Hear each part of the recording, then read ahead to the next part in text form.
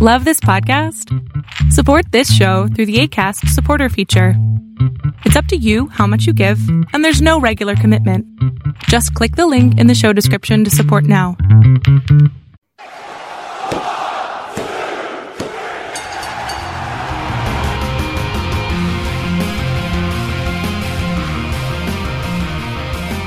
Hey, everybody out there. Welcome back to Positively Wrestling. I am Tim Kennard, and of course, the heel to my baby face, the brain to my gorilla, the straight commentator to my color. I don't know. It is Steven Davidson. How you doing today, Steve?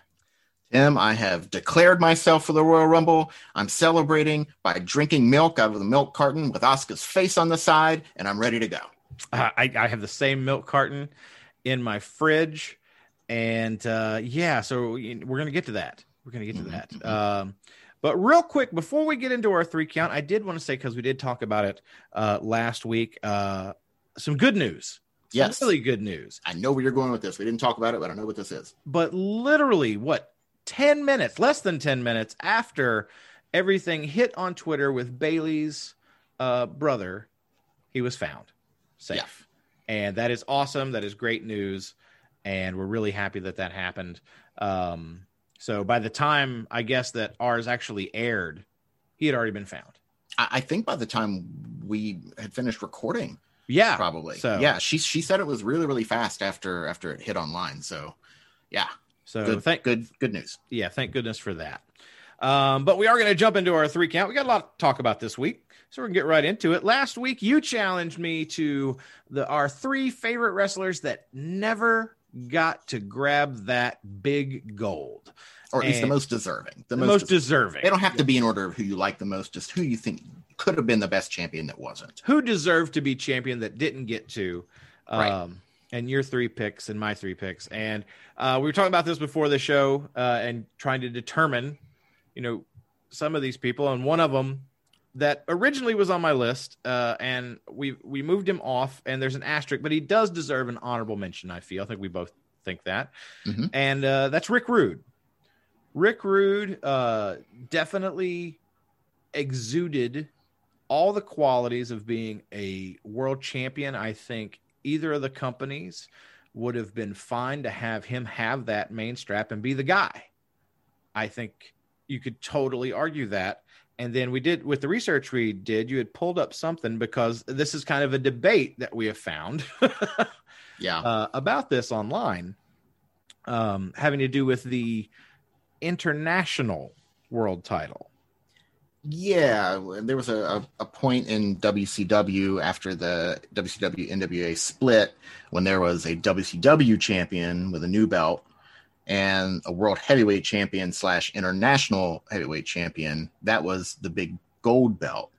And Rude had that belt, but that belt is not officially included in the lineage of the WCW championship. So it's kind of a weird thing. It's not altogether different from the debates over some of Ric Flair's world title reigns, what counts and what doesn't. Right. This is kind of like that. I never considered Rude to be a former world champion. I would have been fine with him being on your list. And he was a tremendous talent. Dude could talk. Dude could wrestle. He looked like $1 billion. Forget $1 million. Oh, yeah. He looked like $1 billion. And you watched him when he was on TV. That's for sure. You didn't turn away. You knew you were going to see something fun and something good. And he was right there. He was toying with the main event scene for his whole WWF run, basically. Mm-hmm. Although he had one match with Hulk Hogan. One. That's it. One. Never on TV, one match. Hogan didn't want to do it for whatever reason, didn't want to work with Rude, but Rude got a good thing out of the Warrior, got the Warrior to some of his best matches ever. So yeah, absolutely. I'm with you on Rick Rude. Awesome. Yeah. Just absolutely love Rick, and again, so deserving as well, but we wanted to throw him in there, even though he does have kind of an asterisk depending on how you look at the arguments. But jumping in, I guess, since you challenged, I'll go first with my number 3. And for me, it's hard to get away from. He's got to be on the list, and that's the Hot Rod. It's Roddy Piper, man. The guy was everywhere. He was it was right there with the advent of WrestleMania, in what could be, I mean, at that time, that was definitely the event, the height. It was Vince push for this big event. It was going to be make it or break it, basically, for the WWE or WWF at the time. And you had Piper in there, and he was just that tremendous foil, that heel for Hogan to work with. And his whole career, like I say, kind of like Rude, he was always up there. He was always in main event matches, but he just never got to grab that brass ring and be the guy that led the company.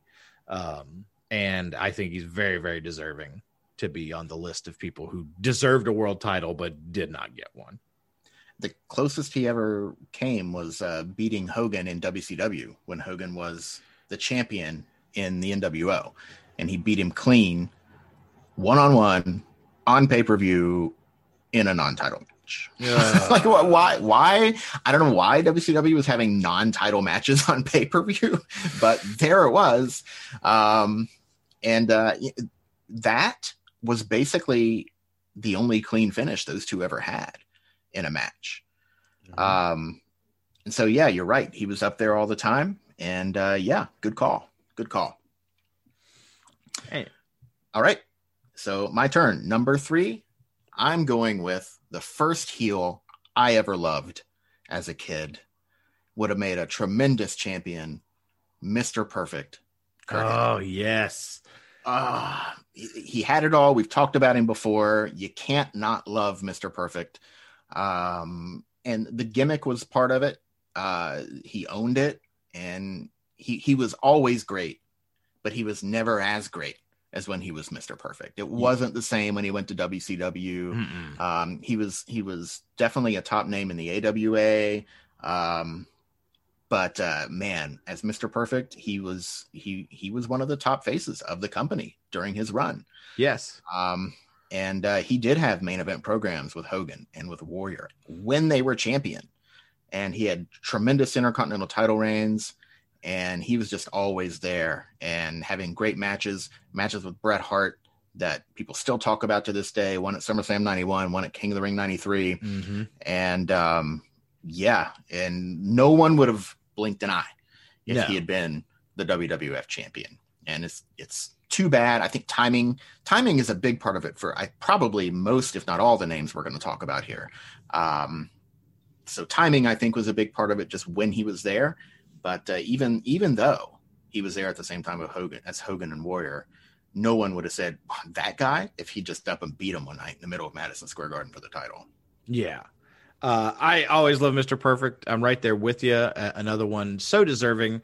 And like you say, he was always, he had those great main event programs, and he was phenomenal in the mid card. He ran the mid card like nobody's business. He was the top guy in the mid card with the Intercontinental Championship. And maybe that gave him a stigma. Who knows? That's backstage stuff that in politics we don't even know about. But yeah, he definitely should have been wearing that Eagle belt for sure. Yeah. Great choice. Great choice. My number 2, and I got to keep it too sweet. It's got to be Scott Hall for me. Scott Hall, another one. As Razor, again, great Intercontinental champion. But he had the size. He could go in the ring. Before the personal demons, obviously, but especially in his WWF run, good Lord, he was right up there as one of the top workers, and he had the size. I just never could quite understand why he never got a run with the strap. He had the size, he had the look, he had the character, he had the performances. There was a time when the top 5 names in WWE were Bret Hart, Shawn Michaels, The Undertaker, Diesel, and Razor Ramon. And he's the only one of that group that never won the world title. Yeah. And it's such a shame. And it's one of those that it's timing, because again, you just listed off 5 tremendous names. And the 4 in front of him, it's like, okay, if you're not going to get a world title, these 4 are a good roadblock to keep you from it when you're in the company at the same time. But I would have loved to see him get that strap. especially at the height of his Razor Ramon face. Run. And much like Curt Hennig was never better than when he was Mr. Perfect, Scott Hall was never better than when he was Razor Ramon. Right.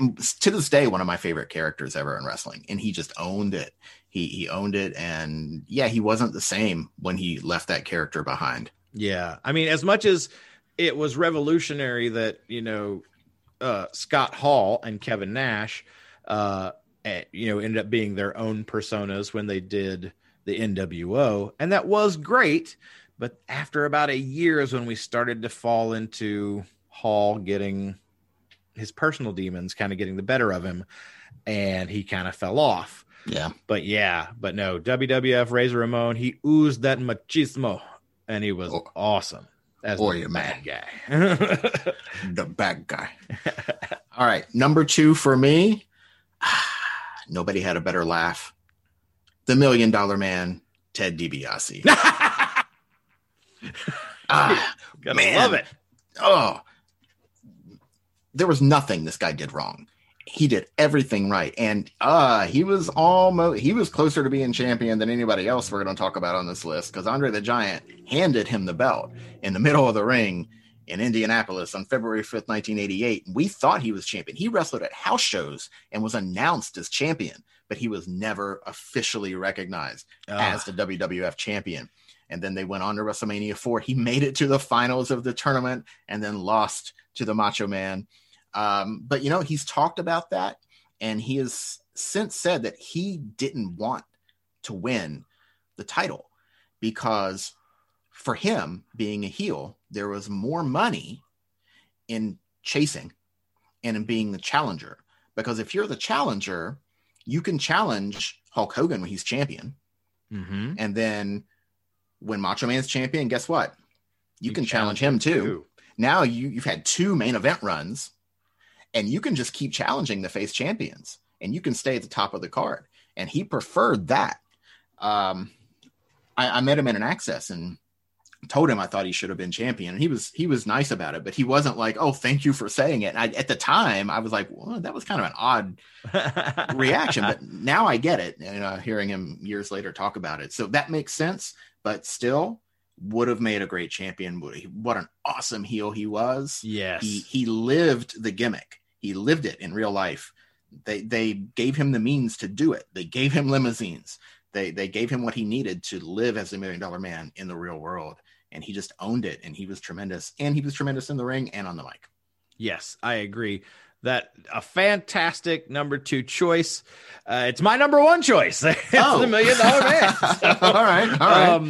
A good, at least it segues like that, so we're not bouncing from 3 to 1 or nothing like that. But Ted DiBiase, tremendous heel.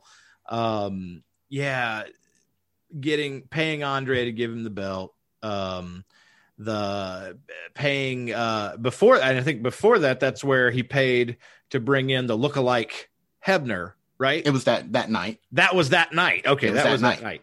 Yeah. That I remember that still. That was one of my earliest watching it on TV memories, not like on videotape from renting it or anything like that, but watching that because it was Saturday Night's Main Event. It was not Saturday night's main event. It was on a Friday night. It was just the main event. The main event. Yeah. And I remember there at the end, and then I'm a kid, and I'm just like, those 2 guys look exactly alike. Yeah. What's going on here? They're screwing Hulk Hogan. No! I hate you, $1 Million Man, Ted DiBiase. But yeah, so great. He was, and I never thought about it until you said that whole thing about why he preferred to not win the belt. From a business standpoint, it makes so much sense. Yeah. You get paid more when you're in the main event, even though you're not winning that championship money, bringing home that purse. You're still getting a much bigger payout than and a percentage of the gate, or however they figured it up back then. Right. Than if you were wrestling at the middle of the card. Yeah. Even as probably Intercontinental Champion, you probably still didn't make as much as the other guy in the main event. No, and he was in the main event. Like, he didn't even wrestle in that match between Hogan and Andre, where Andre where he brought in, Earl Hebner, because Dave Hebner was the main referee at the time. So he brought in Earl Hebner, and Andre gave him the belt that night. That night, is still the most watched wrestling match in history of 33 million people. 33 million people. Take that in. I'm not making that number up. Look it up.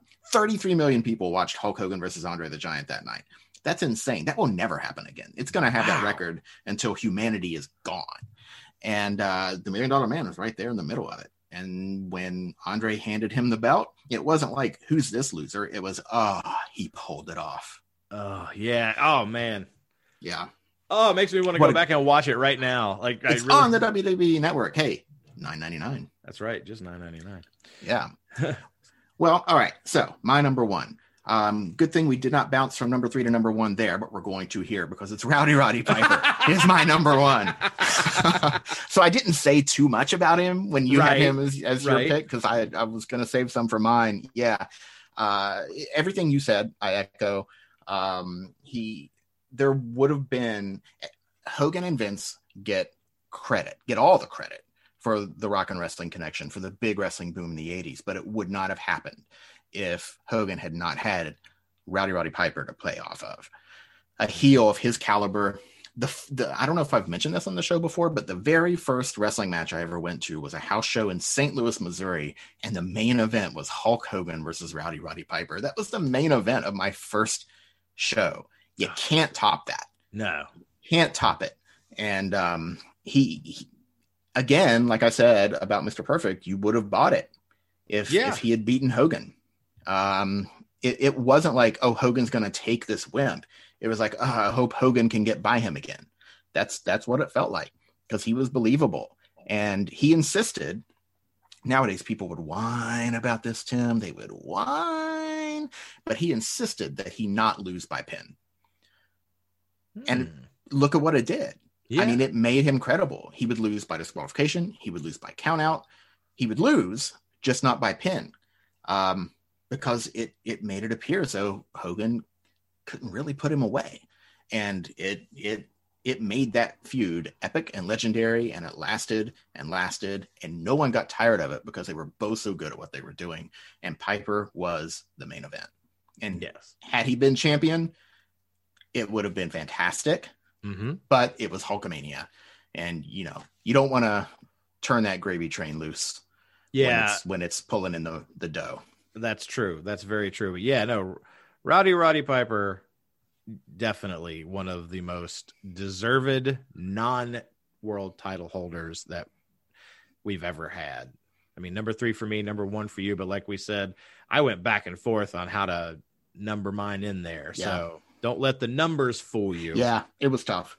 And I had Jake Roberts and Bam Bam Bigelow. They were in the hunt for me too. Jake was in the hunt for mine. I didn't think about Bam Bam though. That's a good one.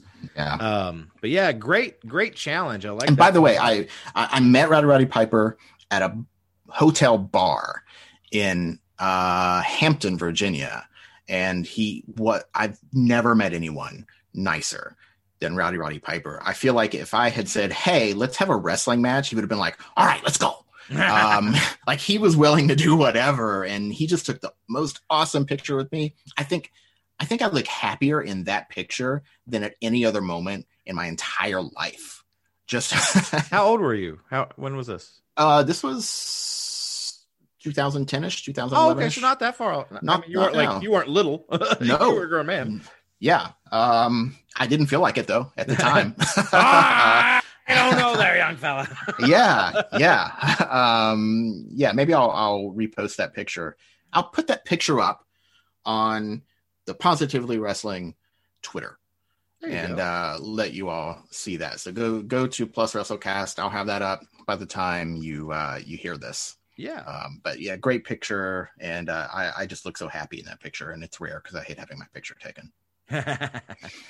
But yeah, great choice for Rowdy Roddy Piper. That's our 3 count this week. And time for me to challenge. Love when it's not my turn to pick. Aha. And we are in the Royal Rumble month. We're leading up to the Royal Rumble. And previously, we did our favorite 3 Rumble matches, like actual Rumble matches.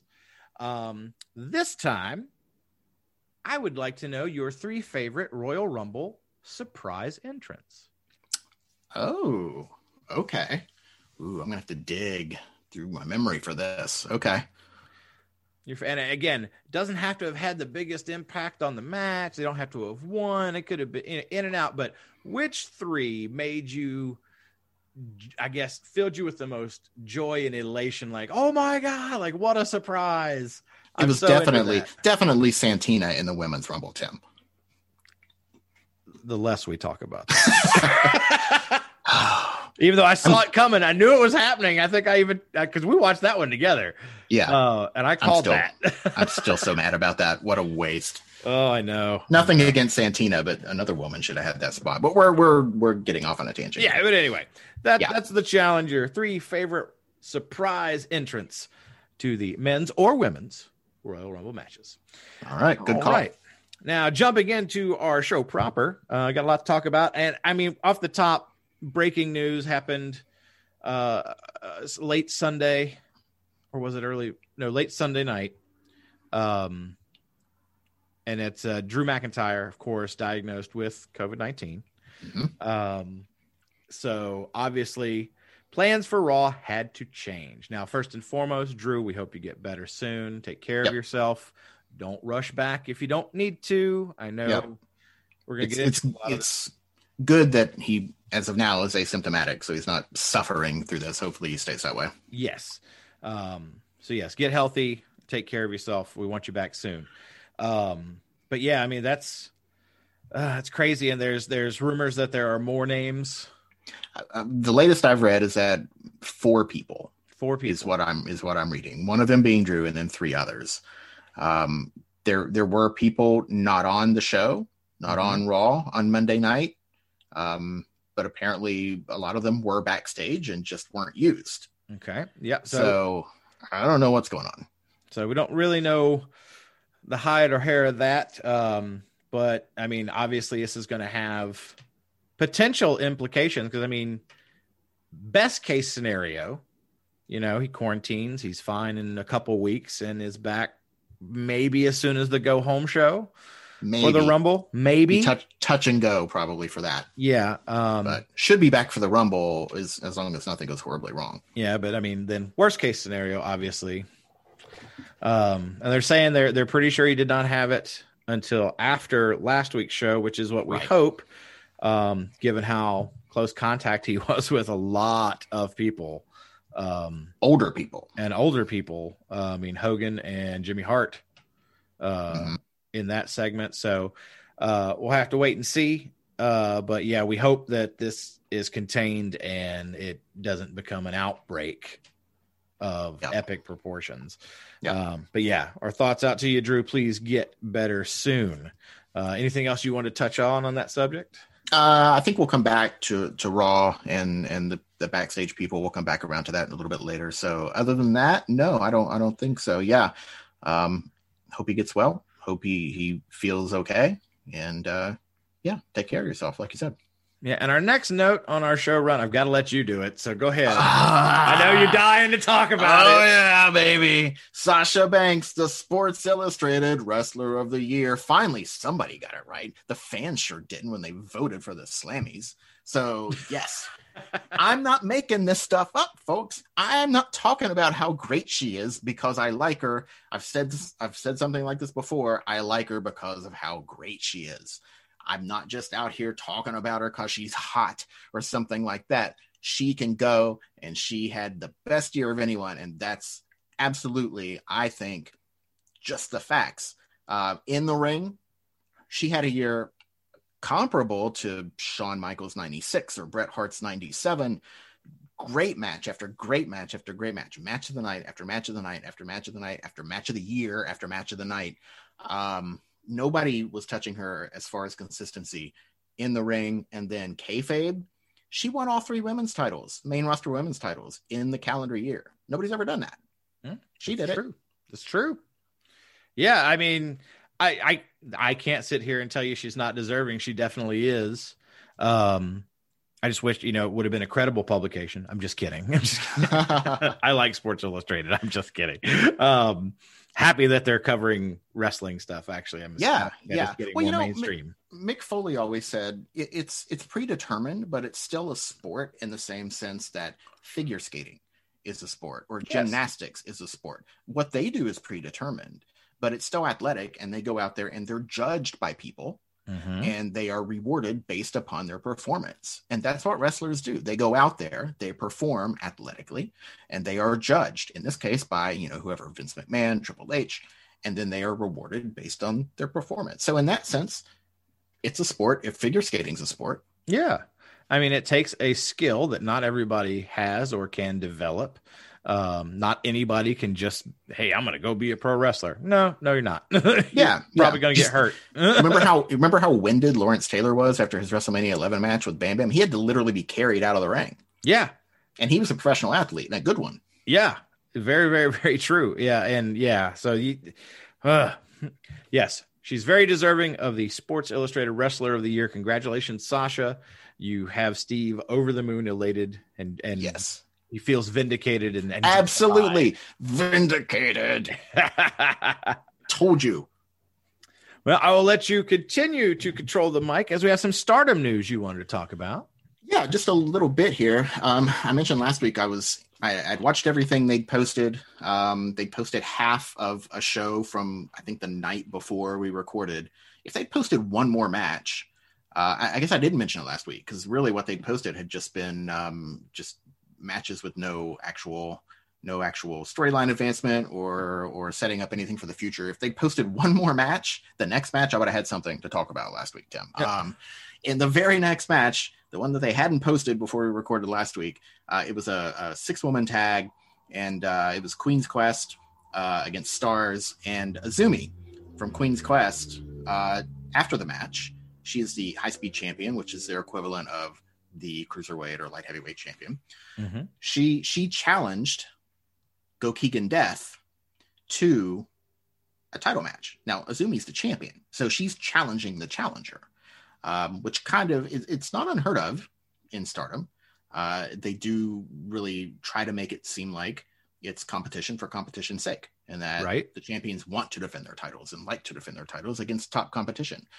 But what's interesting now, Gokigen Death, if you don't know, she before she was in Hana Kimura's Tokyo Cyber Squad stable as Death Yama-san, basically a metalhead. She came out in Kiss makeup, and but she was also kind of a comedy wrestler.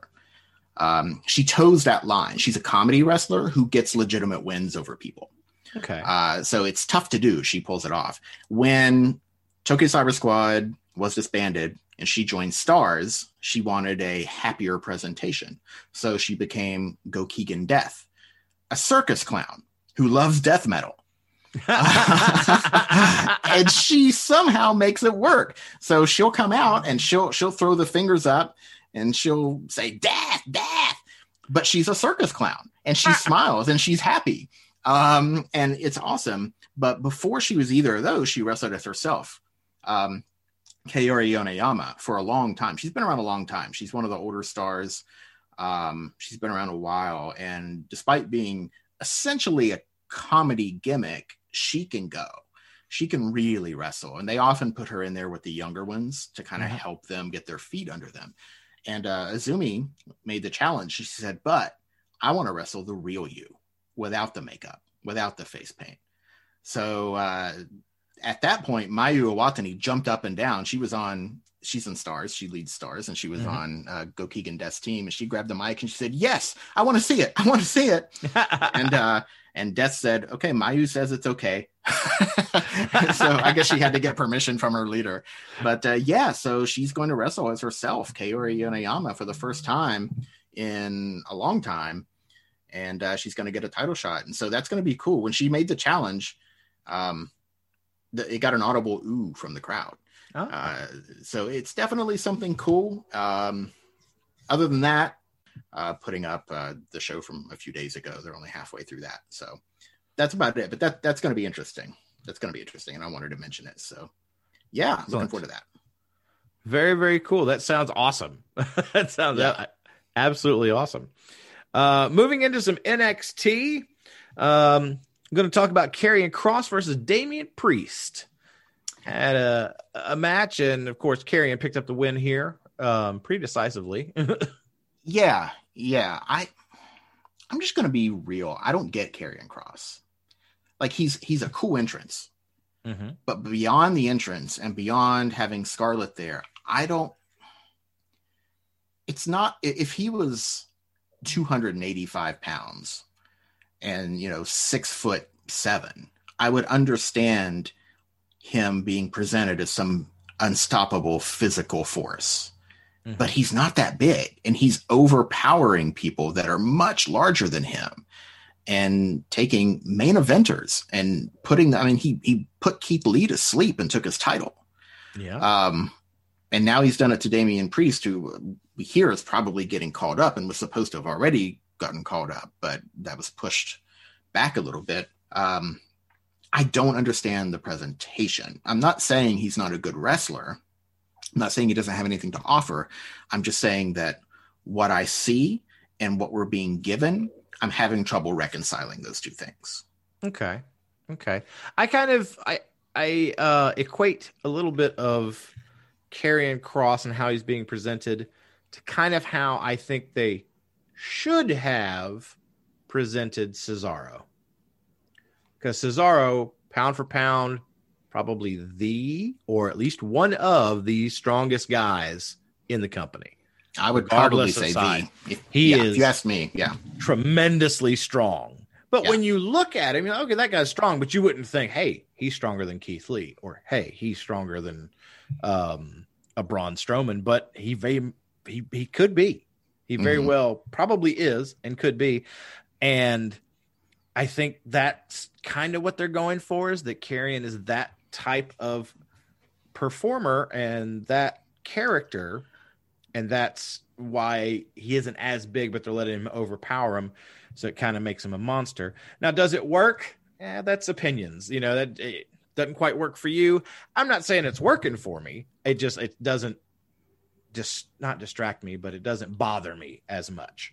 Again, it's more because of the injury. We're kind of still in that holding pattern. So I got to wait and see where we go with this. Is this all it's going to be? Is it just going to be this every single time? Are we going to see a new dimension to this? Which I would like to see a new dimension. So yeah, but with Cesaro though, we see him back it up. Like, we see him do the Cesaro swing to the Big Show. That's true, and things like that. And so I haven't. Unless I'm forgetting something. Am I forgetting anything? Has he had any sort of display of strength like that or anything? Not one that sticks out to mind. I'll be very, very honest. I can't pick anything out. So nothing earth shattering anyway. If he was, he can be vicious. If he was more of a vicious technician that picked his opponents apart and targeted, was just malicious in trying to injure them through almost like a Timothy Thatcher type. Okay. But I think he's got more charisma than Timothy Thatcher, who feels a little forced to me. Okay. So that's kind of what I would see him as. And I think it would be working better for me if he was more of a malicious technician who liked, rather than to just win matches with his abilities, like to win matches and hurt people along the way. Yeah. And I don't disagree. So we'll see. Hopefully they'll add some more dimension to that character going forward. But yeah, and then Damian Priest obviously did what normally happens, takes that kind of loss on the way out. Like I say, he was supposedly supposed to be brought up to SmackDown as like Kevin Owens' best friend or something like that coming in. Yeah. But I think it was Owens was like, I don't know that makes sense. It doesn't quite fit. Same thing with Roman. So they decided against it. But I'm sure they'll find something else for him. He'll be debuting. I'm sure soon they might hold him till the Rumble. Yeah. But I do like what he's been doing. Like I've mentioned before, he's definitely upped his personality and his charisma. And since he's been able to talk, he's grown on me significantly. Yeah. So hopefully more good things for Damian in the future. Then we had Xia Li and the mystery figure, the running little story. It looked like Mumra sitting there in that chair. What was that? I don't know what it was, but I liked it. Like I'm intrigued by this. It feels like something out of Mortal Kombat. Yeah. Or something like that. It really does. It's completely different. And I think it's done a lot for Xia Li. We'll see if it does the same for Boa when he gets back in the ring too. But I don't have any thoughts on who this is or where they're going with it. I just thought it was cool and wanted to mention it. It's just very different. Yeah. Yeah. No, I really enjoy what they're doing with these little vignettes, and they keep towing that line, giving you just a little bit, but not really anything. You're still just kind of confused. Okay. Yeah. But I mean, he was there in the aisle when she was wrestling in that chair, sitting there, like, like Mr. Burns about to open the floor beneath you and send you down to hell or something. I don't know what it was. And I think that's why I liked it so much. Because I don't know what it is, but it was a cool image, and Xia Li was really intense and is showing me something extra. And I want to know what they're doing with the mystery figure. I hope they keep it a mystery for a little while. Don't tell us next week. The less you know, the more interesting it is. So keep that going for a little while and just keep doing cool stuff with this. I don't know what it is, but I love it. I agree. Speaking about Damian Priest and his imminent debut on the main roster, we can skip over to Rhea Ripley, who had a good match with Raquel Gonzalez, and Raquel getting the big W at the end, that crazy spot at the end of that last man standing match. Last woman standing. And it seemingly is signifying that Rhea, as I have been predicting for eons now, will be coming to the main roster. Do you think we see her 87 years? Do you think we see her before the Rumble? Or do you think she'll be off TV? I think she'll be off TV. I agree. I think you save that, even though and this is something that got officially confirmed, we will have no crowd for the Rumble. It will be just in the Thunderdome. So you save it for that kind of surprise. You get some, because I think we're still going to have surprises for the Rumble. I don't know if they're going to be those big earth-shattering ones. I don't know if that's going to happen, but who knows? It may be business as usual. You still want to get your audience talking, though. So that's true. You want to, especially with ratings down. Yeah, that's true. So yeah. But something else though is that they've got to be careful with Rhea, because the way that they've booked her for the last year has essentially been as someone who can't get the job done in the big matches anymore. Yeah. Another loss, and another clean loss when it counted for Rhea Ripley. So that's Charlotte, that's Io Shirai, that's Raquel Gonzalez. It's just loss after loss after loss. And, a little more than a year ago, going into the Royal Rumble of 2020, so at the end of 2019, she was beating Charlotte and the top stars of the main roster. Just Survivor Series. Yeah. Her performance at Survivor Series that year was just insane. Yeah. And not only that, but then it was War Games right before that. Right. So, yeah. Right. So I don't know what's changed. And I do understand the thinking that they wanted to put somebody over on the way out if she's finally being called up. But it's also, at the same time, she's had so many losses, it's doing some damage to her. So they need to figure something out to reestablish her as the threat that they want us to think that she is. Yeah, and I differ in opinion just slightly. I don't really have as much a problem with the losses to Raquel or to Io. It's the loss to Charlotte that I think hurt her. Oh, that's where it started, for sure. I think that because you put her on Mania, which awesome that she got a spot on Mania. I'm not saying she didn't deserve it. She most certainly did. Sure. And they put on a hell of a match, but it should have been her winning and, defending that title successfully. It should not have been Charlotte winning. Yeah. I think you're right in the sense that without that loss to Charlotte, I don't think the other losses would carry. They wouldn't stick in your mind as much. Right. But for the last year, she's basically been booked as a loser in the big matches. And that something has to change there if they want her to be the star that we all know she could be. Yeah. So hopefully they can get that on track. I'm a huge Rhea Ripley fan. So yep. Do you have any other Rhea Ripley predictions this week? Let's see. So we got the main roster. We got the debuting at the Rumble. I predicted she would be in the Final Four. I predict she will probably have something for breakfast tomorrow that involves protein and her workout. All right, you check in with her and let us know next week. I will. I'll get her on the horn as soon as we're done. Real close friends. All right. Does anybody call it the horn? Yeah, man. It's around the horn, man. All right. Also on NXT, we had a great match between Finn Balor and, of course, Mr. Kyle. Hey, why am I blanking on his last name right now? O'Reilly. Kyle O'Reilly. A rematch. Mr. Kyle. Mr. Kyle. Like a South Park character. I'm Mr. Kyle. Mr. Kyle. You suck, Cartman. But good match, and Finn makes Kyle submit. I like this, and this goes back to what I was talking about, and I don't want to dog on Drew right now, but we did talk about it last week and about just how predictable his match with Keith Lee was. Mm-hmm. And this is kind of what I was talking about. Finn avoided that. He won with a move that I don't recall him ever winning a match with before. The submission hold. Has he? I don't think so. I don't recall him ever winning by submission.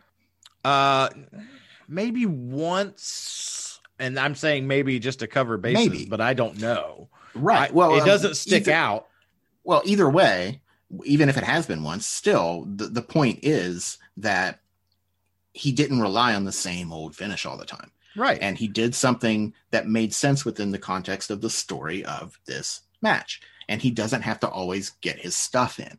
Right. He won the match in a logical, believable, sensible way that told this story and makes his future matches less predictable and more exciting. Because now when he gets that submission hold on, it's a believable false finish.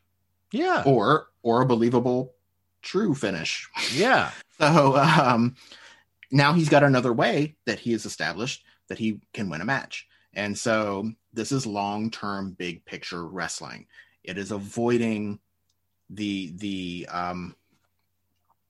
stuff that I've been talking about, the vacuum wrestling. It's avoiding it. Yeah. And I liked it.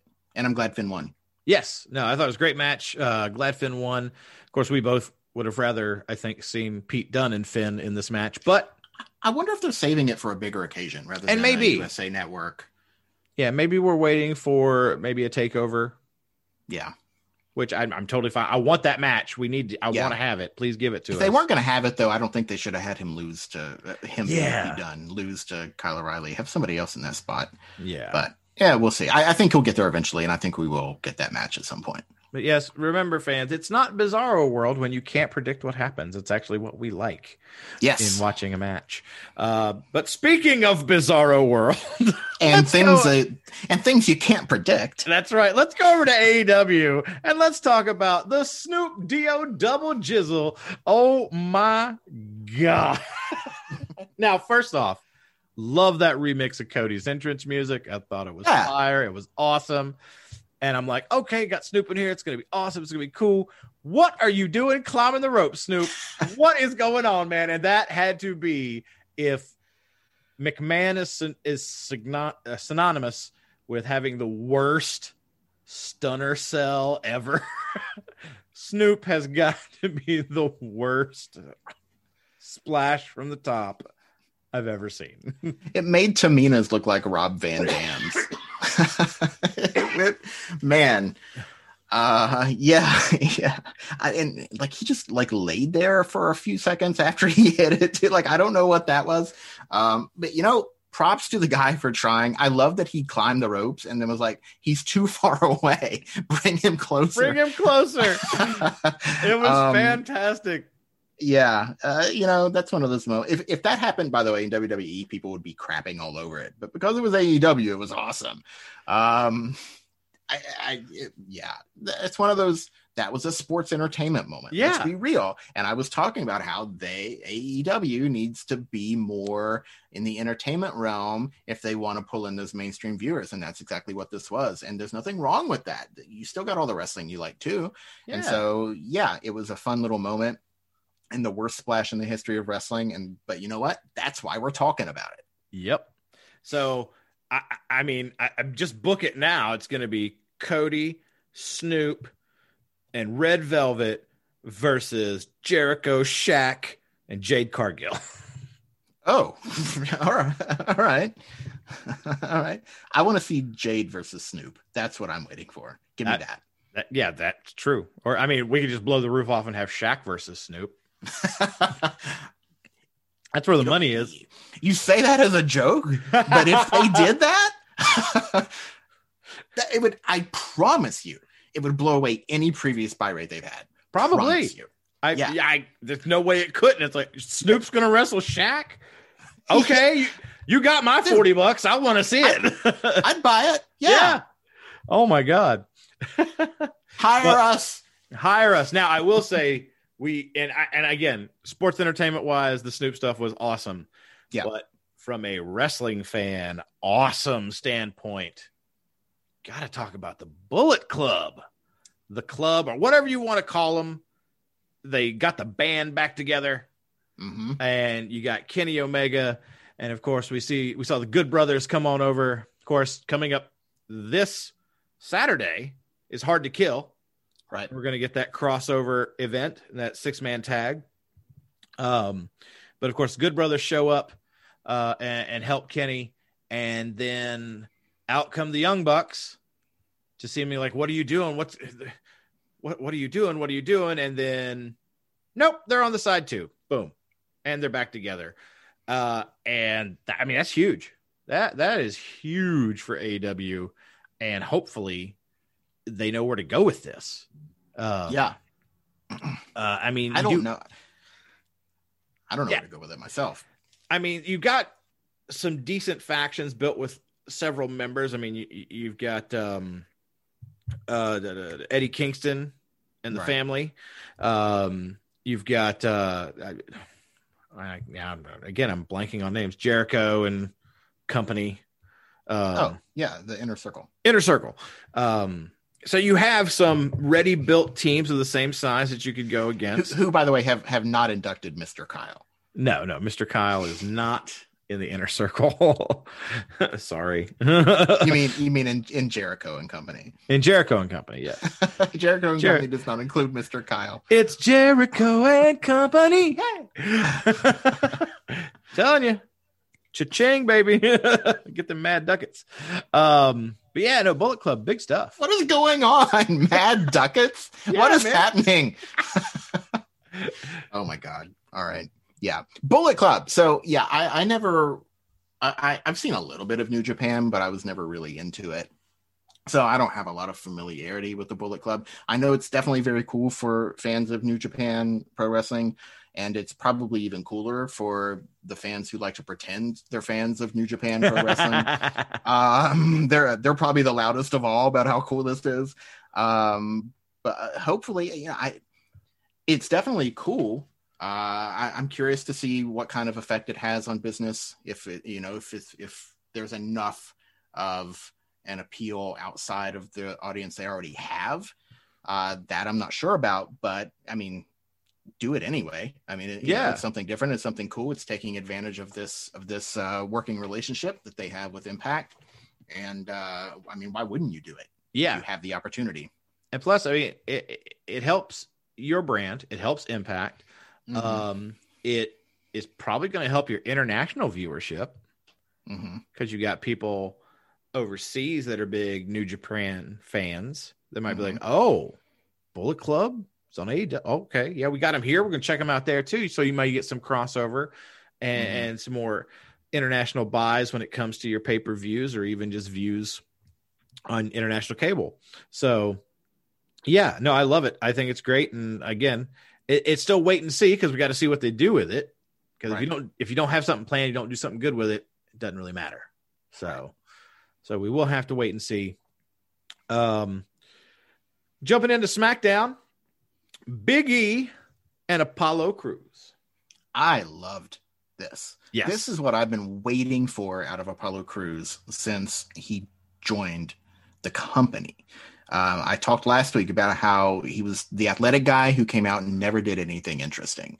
And that changed on this past Friday SmackDown. He was interesting. He finally had a fire. Mm-hmm. He showed a desire to win. He showed aggression. He showed a side to himself that we hadn't seen before. And as long as this keeps up, now this is when it's going to stick. It was a great match. I think easily the best match he's had since being a part of the company. I really liked it. I think Big E was the right call for now to go over, because I think Apollo losing, despite having that extra oomph and having that extra fire, is part of his story right now. And then, he was on Talking Smack. We'll talk about that. Do you have any comments on the match before we talk about Talking Smack? No, I just want to echo. I love the match. Thought it was great. And again, I think this is easily Apollo's best performance. Yeah. And I do like the new edge. I do like the fire. And yeah, I think Big E's the right call for the win right now. I think down the road, it would be an easy switch to flip, because I think Big E is destined for a bigger title. I think he's a world champion. Not saying it'll be this year, but I think it's coming. But yeah, no, I just echo the same things. But yeah, and because I didn't get a chance to see Talking Smack, I have to watch it as soon as we're done recording, and you're going to tell everybody else why, because it was awesome. And Apollo Crews was on there, and Paul Heyman has been co-hosting Talking Smack lately with Kayla Braxton, who, by the way, I love. I'm developing a little wrestling crush on Kayla Braxton. I love Kayla Braxton. Real quick, just because we mentioned Kayla Braxton, shame on the Twitter sphere and those pieces of crap that send her lewd and crude stuff, which is why she's deactivated her Twitter now. Yeah. It's uncalled for. Those comments have no place on the internet. Leave them off. I'm not even going to. And making fun of her for getting COVID twice. Yeah, it's so really? Come on, people. Yeah. Be better and do better. Yep. Yeah. Hit a nerve. Sorry. Yeah. Anyway. Yeah. She's such a sweet person from everything that I know. But Paul Heyman's been co-hosting with her the last, month or so.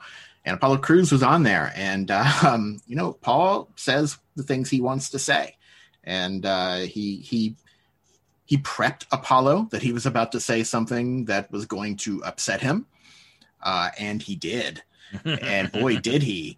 Wow! If you haven't seen this, it is worth your $9.99 for the month just to see this, because he tells Apollo that he understands he's upset that he didn't win, but it was his own fault because he should have given himself time to prepare for a rematch rather than rushing into it and basically handing the win to Big E by not allowing himself to prepare.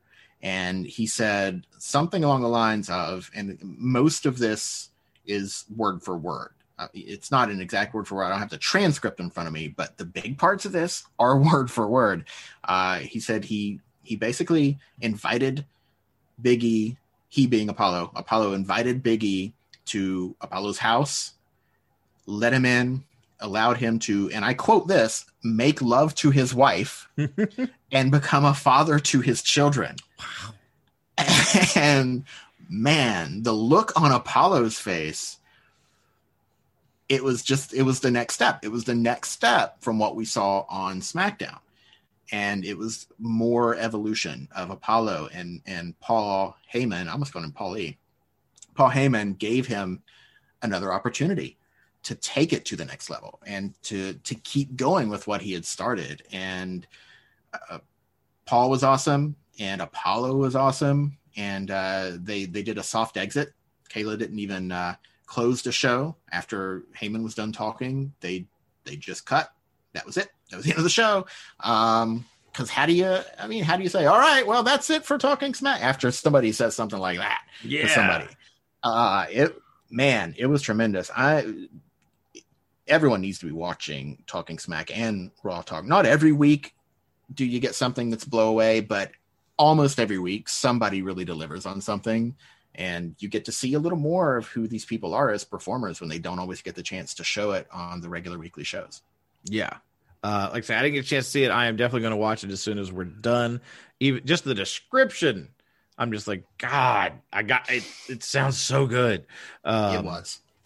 Let's move on to Sonya Deville, who returned last week and is back again this week and is seemingly the assistant to Adam Pearce. Yeah, where do you think they're going with this? I don't know. It's a little I am a little disappointed we didn't get even just a throwaway line, because I mean she lost a match that meant she had to leave, and then she just pops back up and there's no explanation. Like, oh, she mentioned that, but they didn't explain why she was back. Not that I remember. So maybe that's part of the story. Maybe we'll get that at some point.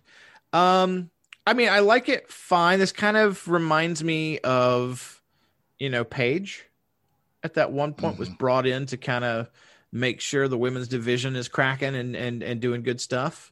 Almost like a women's GM, even though that's not what they're calling it, but that's kind of how it was kind of presented with how she talked about it.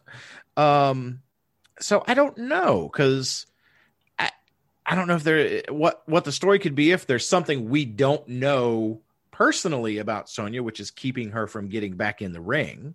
Yeah, that's what I'm wondering. Like, why is she not getting in the ring? Or maybe it's because, I mean, and we'll talk about this more in a minute as well, they can't even find time to put their Raw Women's Champion on television. Mm-hmm. Maybe they reason that, well, they don't have a lot of time for her to wrestle on TV, but she was really making waves with her mic work and with her talking. And so maybe they said, hey, we've got this where you can at least be on TV and keep talking, which is what was really working for you. Not that she wasn't good in the ring, she was, but her mic work was amazing. Her promos were just really, really among the best. And so maybe, I mean, I'm just speculating. I don't know. Or maybe, like you said, maybe it's something we don't know, and there's something that's keeping her. Maybe there's an undisclosed injury we don't know about that she's still nursing or recovering from. Who knows? I mean, it could literally be anything. Mm-hmm. Or it could be, we're going to kind of play her up, keep her in your minds, and then when the Rumble hits, boom, surprise entrant, kind of. Or maybe she uses her power to insert herself into the Rumble. The Rumble might give us some answers. If she's not in the Rumble, that will be interesting. Yeah, that is when we'll really start to be like, okay, what is going on? Right. So yeah, but glad to have her back. And yes. Also backstage segment from Bianca as she declared herself for the Rumble, Bianca Belair. As well as Bayley was there too. And I was just watching Bianca, and she's just one of those where she's just doing every little thing right. Mm-hmm. Just her facial expressions, her mannerisms, the way she plays off of people. Man, she's going to be a star. My gut is pulling for her to win the Rumble right now, but I also wonder if it might be a little too soon. Yeah. But then I also wonder if she doesn't win, would next year be too late? So the timing on this is tough. You want the general audience to be on board. Yes. And it's so hard to tell right now in the Thunderdome era when you don't have live crowds who the general audience is on board with. That's why I was talking about the Street Profits winning the vote for Tag Team of the Year. We know now that the general audience is on board with the Street Profits. Yeah. But when we don't have something like that to go off of, who can tell? So I'm on board with Bianca, but she hasn't been around that long on the main roster. So I just wonder if other people who weren't familiar with her in NXT are on board. She's so charismatic. Almost 2 years ago to the day, our friend Shane and I went to an NXT house show. You were invited. You didn't come. Yep. And she was there wrestling Rhea Ripley. Yep. And I remember there were some in the crowd. She got a lot of support, but there were some in the crowd that were just crapping on her for no reason other than she wasn't their established favorite. She wasn't the one that, she wasn't at the top of the card. Yeah. She was fairly new at the time. They just didn't know she was. They were also crapping on who else? Who did Keith Lee wrestle? They were crapping on all sorts of people who have gone on to be something better than, enhancement talent. Right. And the rest of the crowd turned on those people. And we started booing them. And just the smile on her face when we all got behind her that night made it worth it. Mm. And it was great. And she kind of taunted the naysayers from the ring that night and won the match. She beat Rhea Ripley that night. Mm. She was still undefeated at that time.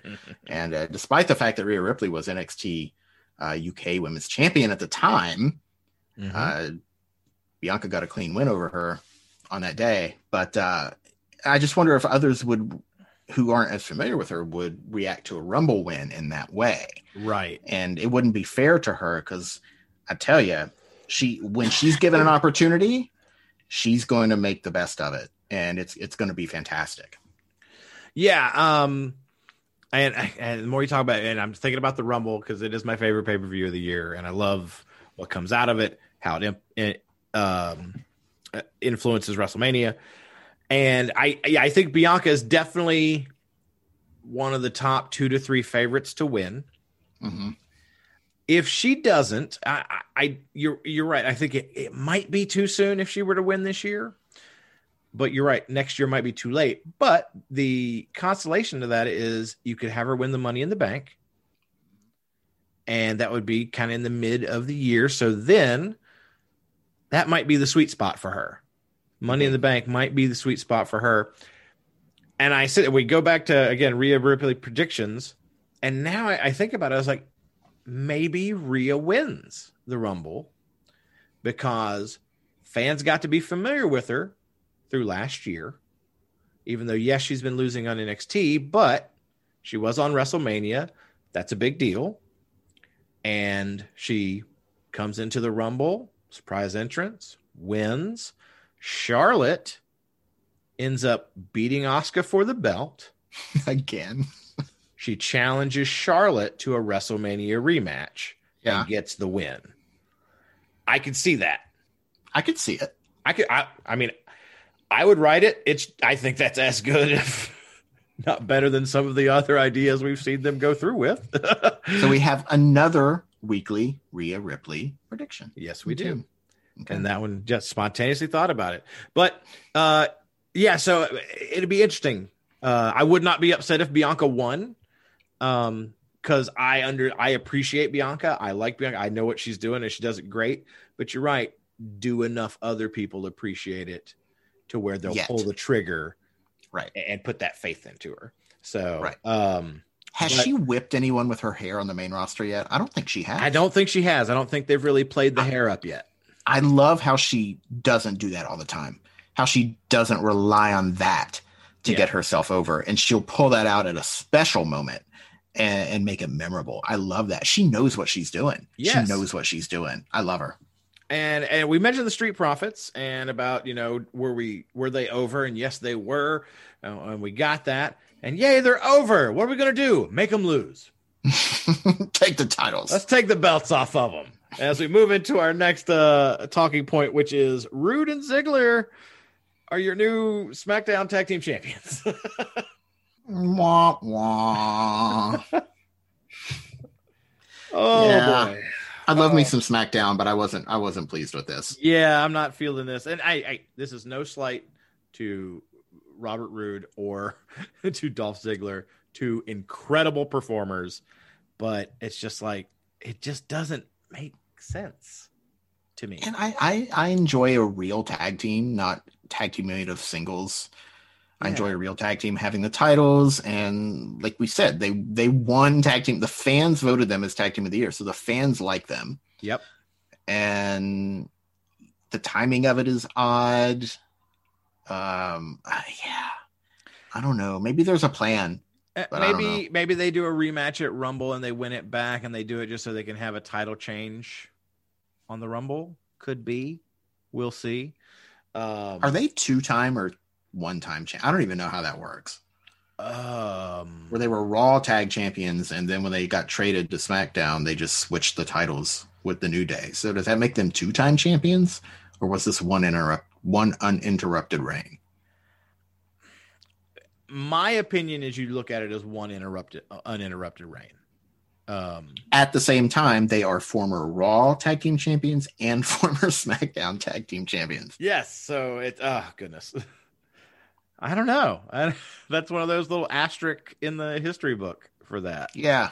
But yeah, I think what they should have, we're way past the expiration date on this idea. But when they did that switch, what I would have done is I would have booked a match between the two teams, had one of them win. And so now they're the new champions for the brand they're moving to, and then vacated the titles for the other tag titles and had a tournament. Yeah. I think that there would you have, go. that I think, and you get big numbers on that on that show on Monday or on SmackDown, whichever show you decide to put it on. Yeah. You get that big title change, would have been good for ratings, but oh well. Hire us. Anyway, moving on to Mr. Adam Pearce, who is your number one contender for the SmackDown or you know the what Universal Championship. You know what I love about this?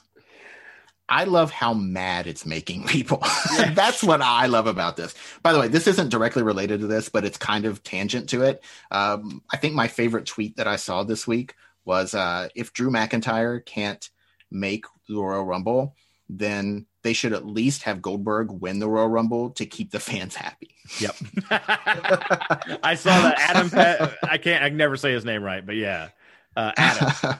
But yeah, I saw that tweet. I love that. That was some of the funny. responses to that tweet were great because everybody, well, almost everybody understood he was being sarcastic. Some people that didn't. Of course, always. But the ones who got it were giving him some great suggestions to follow it up too. It was tremendous. Yeah. Tremendous. But look, we don't know where they're going with the Adam Pearce thing. It wouldn't surprise me if this match doesn't make it to the Rumble. Oh yeah, if it changes to something else, or I somebody else don't added expect to this it to go to the Royal Rumble. I think something's going to happen. It's going to end up being Kevin Owens. Because suddenly he just wasn't there. They threw him through a table from the top of the Thunderdome, and then suddenly he's out of the picture now. That doesn't make a whole lot of sense to me. Yeah, so I think KO gets back in there somehow to end up at the Rumble. But as soon as they announced he was in the match, you knew he was winning. Yeah. Why else put him in there? You knew he was going to be last. Mm-hmm. And then once that was confirmed, you knew he had to win. Face turn for Shinsuke Nakamura, it looks like, too. And I will say, props to Shinsuke finally getting a good rub and not being, thrown into the tag team scene. I really like that they got him back and made it feel like he's important again. And I mean, he can still go. Great stuff with Daniel. Yeah, I enjoyed it. And I love the handshake at the end between the two of them. I thought it was tremendous. Absolutely. And he was an example of someone who won the Royal Rumble too soon. Yes. They pushed him because the internet fans wanted it, but the rest of the fans weren't ready for it. And so you can't do. That's why they don't listen to the internet fans most of the time, because we don't represent everybody. And so, yeah, that's exactly what I was talking about. I think if they had just built him through the course of that year with solid programs and solid wins over mid card, then top of the mid card, and then those who were toying with the main event, and built him that way, I think the next year at WrestleMania or the next year at the Royal Rumble, I think he'd have a different career right now. Yeah, I agree. But glad that that maybe finally we're getting it. We're getting that they get it, and they let him, because he clearly has it, use it. For a run. Because I mean, honestly, we don't know how much longer Shinsuke has. Right. People don't realize how long he's been wrestling. Yeah. And I think he got to that point. I'm gonna go to the WWE. I'm gonna try and have some good matches and good programs. I'm gonna get paid. Yeah. And then I'm going to retire. I think I think WWE is probably his final stop. Yeah. I mean, depending on when his contract's up, he could go to AEW. I know there was a list I was reading. It was like the top 10 most likely wrestlers to possibly go to AEW in the next year. So I think Shinsuke's contract could be coming up. But he would fit in there fine. But I don't think it'd be for a lot of longevity. Mm-hmm. I think he's just got a handful of years before he decides, it's time to hang it up. Mm-hmm. Or be just really, really part-time. Yeah. But yeah. So you knew Adam was going to be the one that ended up winning, even though it was Roman and Jay coming out there beating the crap out of Shinsuke, then beating the crap out of him and putting him on top of him. So I am interested to see the next chapter of that going into this upcoming Friday. So I think there are more twists coming. Yes. We're definitely not done. And again, I do not think when we get to Rumble, we're going to see Adam Pearce versus Roman Reigns. I just don't think. I don't think so either. Let's move on over to Raw. And Raw this week is brought to you by the new fragrance, Distraction. That's right, Distraction. As we had like 5 distraction finishes on the show, and that has me Big faces, steaming. Stupid faces. Anyway, I'll get off my high horse on that. Let's jump into Rick and Lacey. It's never stopped me. Woo! And I guess this is where they were going. So it was a setup last week. Yeah. And I'm happy that it was a setup, but at the same time, I don't know how happy I am about Ric Flair and Lacey Evans and that image. Well, here's what I like. Again, we were talking about it earlier. Didn't see it coming. Right. They were playing Charlotte up as the heel, and we were talking last week how Charlotte can't stay a face. Like, she's inevitably going to be heel. That's still true, by the way. Yeah, she will inevitably. Changed. Yeah, it hasn't changed. It's just not happening right now. But I liked the swerve and that it was Rick who turned and not Charlotte. Lacey's stupid laugh still annoys the crap out of me. Mm-hmm. But it's something fun that I didn't see coming, and it's Rick back in his wheelhouse. Oh yeah, the wheelhouse he's been in charge of for 110 years now. And but it does seem to be a storyline, like we talked about last week, coming at the expense of a storyline for Asuka, the Raw Women's Champion. Why can you have 15 storylines going for the guys, but can't have more than 2 or 3 going for the women? Yeah. And a lot of times when they're outperforming the male counterparts. Which has been the case most often for the last 5, 6, 7 years. Yes. That's the big thing. And that kind of ties into, we want to talk about the double duty that a lot of wrestlers had on this show and how it was very unnecessary. It's very confusing. Yeah. I think you and I, we weren't talking during the show, but we probably were assuming the same thing, that it was related to a COVID outbreak and people who couldn't be there. But that's not what we're hearing now, if the reports are true. That's if the reports are true, but they say that like Asuka and a litany of other people were all backstage. Right. And they just didn't have anything for them. It's like, excuse me, you didn't have anything for them? We sat through Jeff Hardy and Jackson Riker, and then immediately Jeff Hardy and Elias again, and you couldn't give part of that time? I thought about you. I knew you were excited to have that. I knew you were excited to have that Jeff Elias rematch. I thought about you. And let's talk about how backwards that booking is. You start out with a guitar on a pole match, then you do a Symphony of Destruction, then a normal match.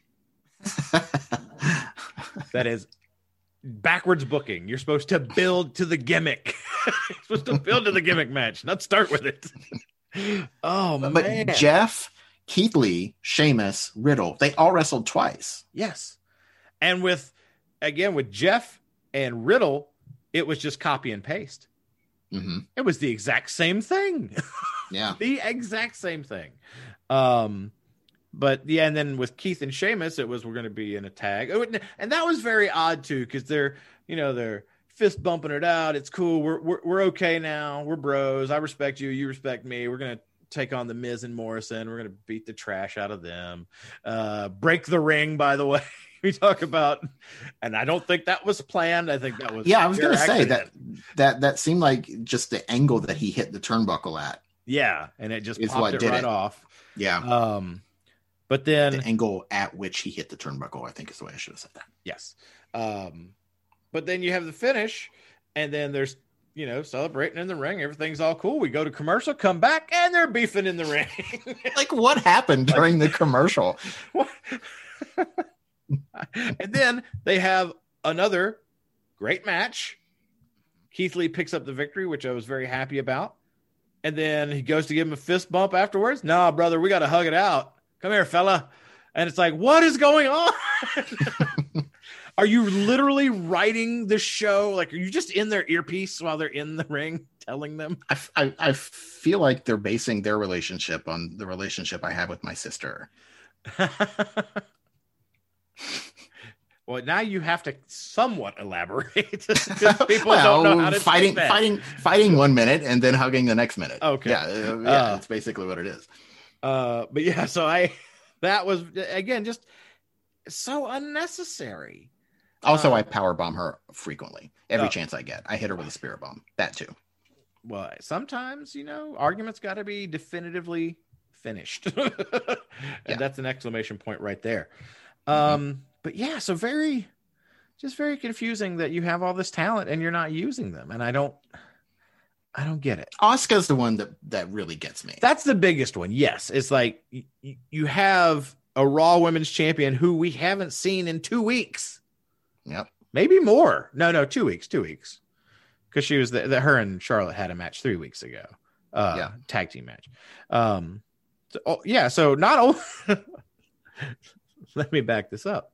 Not only is your Raw Women's Champion not on TV, your women's tag team belts aren't being represented on TV either because of that. Right. So it's, come on now. If anybody should be doing double duty, it's the double champs. The double champ should be. But yeah, that's just, I don't get it. Yeah. But you know what I do get? You know something I loved from the 90s. Okay.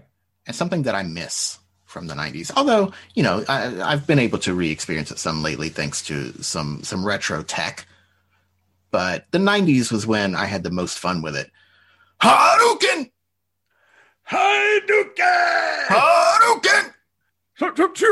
Yep. Oh, man. You got Alexa Bliss doing her best. Ryu and Ken. Chun-Li, too. Chun-Li, that's right. Chun-Li had one. A lot. I think by the end, now in the series, everybody's got like a fireball. But back in the old school days. I hit my sister with one last week. Yeah, so to set this up, of course, Drew being out, they were supposed to have Randy versus Drew main event to kind of counter program the national championship college football game. And of course, that couldn't happen. So Triple H comes out at the top of the show, and then Randy comes out, and boom, we get a challenge. Basically, we're going to have a fight between the two of them. All right. Great. I mean, that's a quick, good replacement that is going to catch eyes. I know it kind of leaked earlier in the day that it was probably going to be what's going to happen, probably on purpose to get people to possibly be like, oh, okay, people who weren't going to tune in because the game's coming to be in the ring again. So we get that. It's your main event. And well, it was a fight though. A fight. Match. Okay. It wasn't a match. It was a fight. Like a playground children's fight. Yes. Why not just make it a match? Yeah. But because it was a fight, they could kind of do anything. So they're putting each other, through announce tables.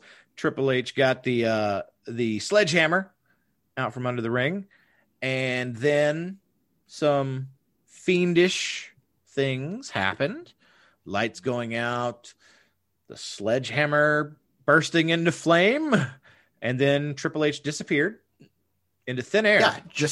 Yeah. Poof, gone.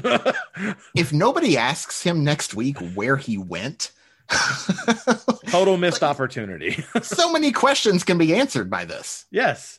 Like, did you know it was coming? Did you plan it with the Fiend? Or, give us something.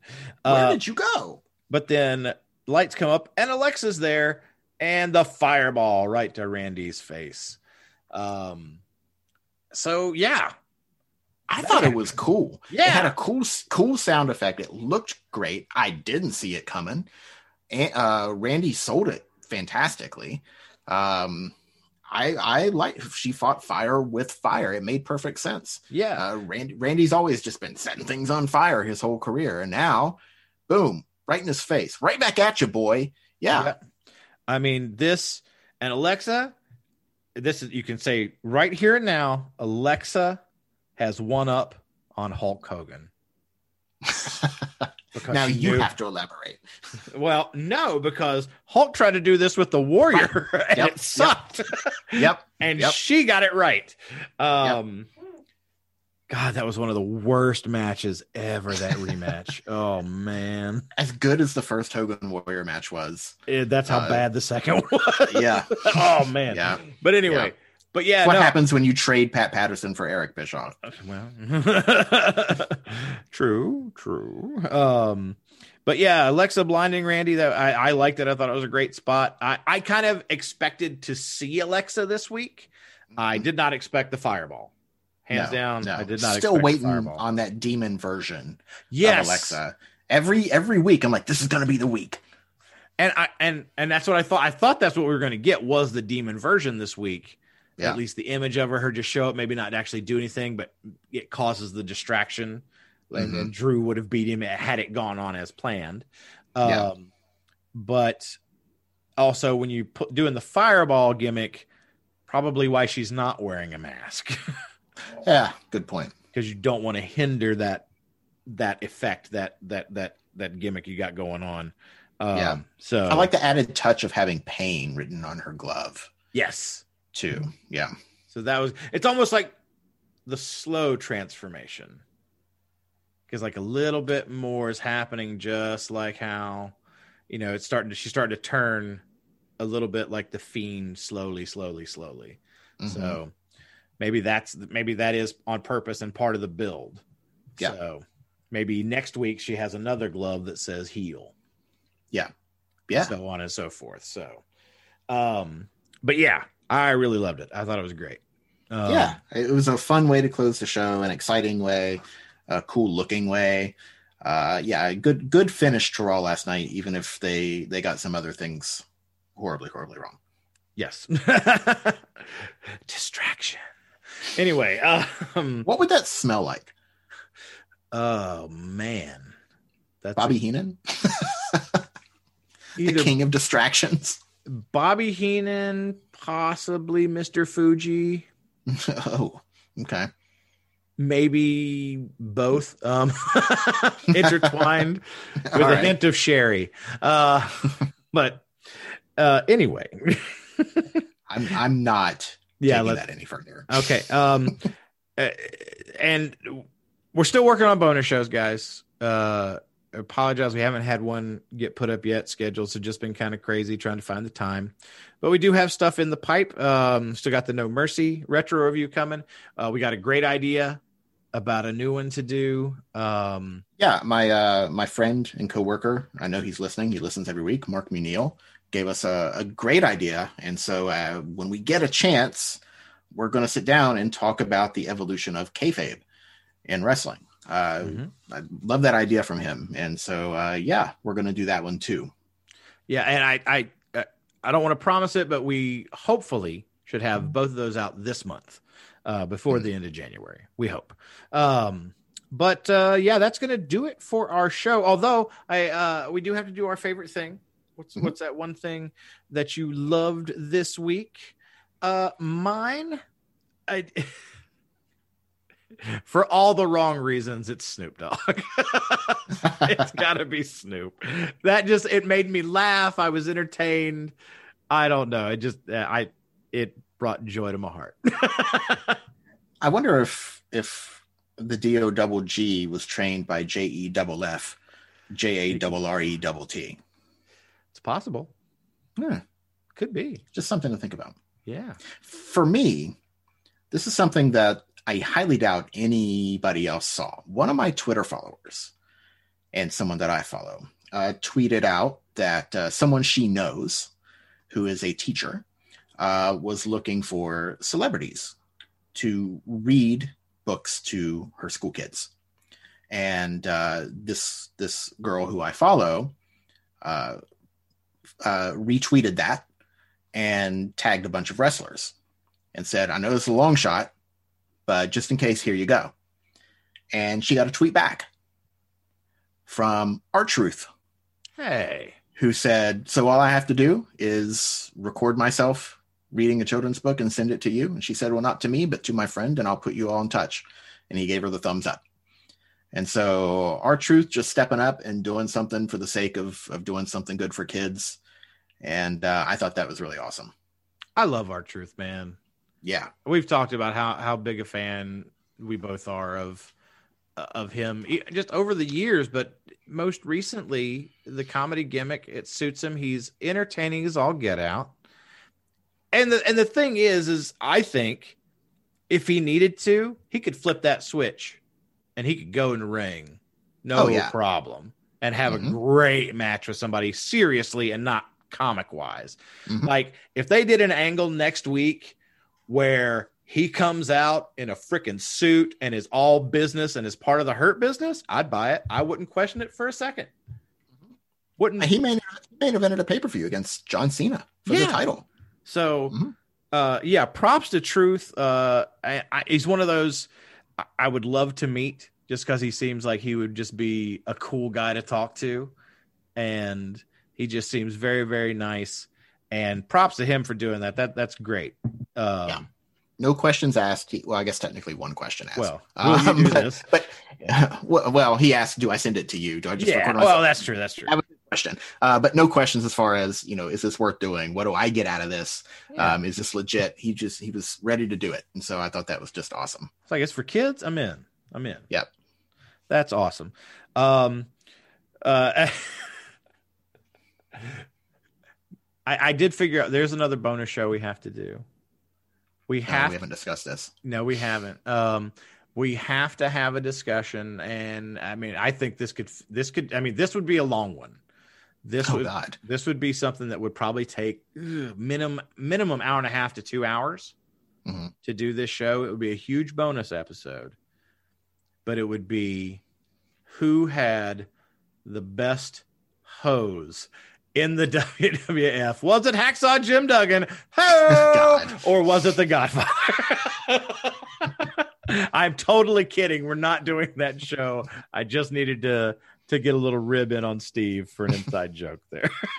No, well, only inside if they haven't listened to our Royal Rumble 90 show. That's true. If you're in the know, we love you. Thanks for being part of the show and listening. Please like, share, and subscribe.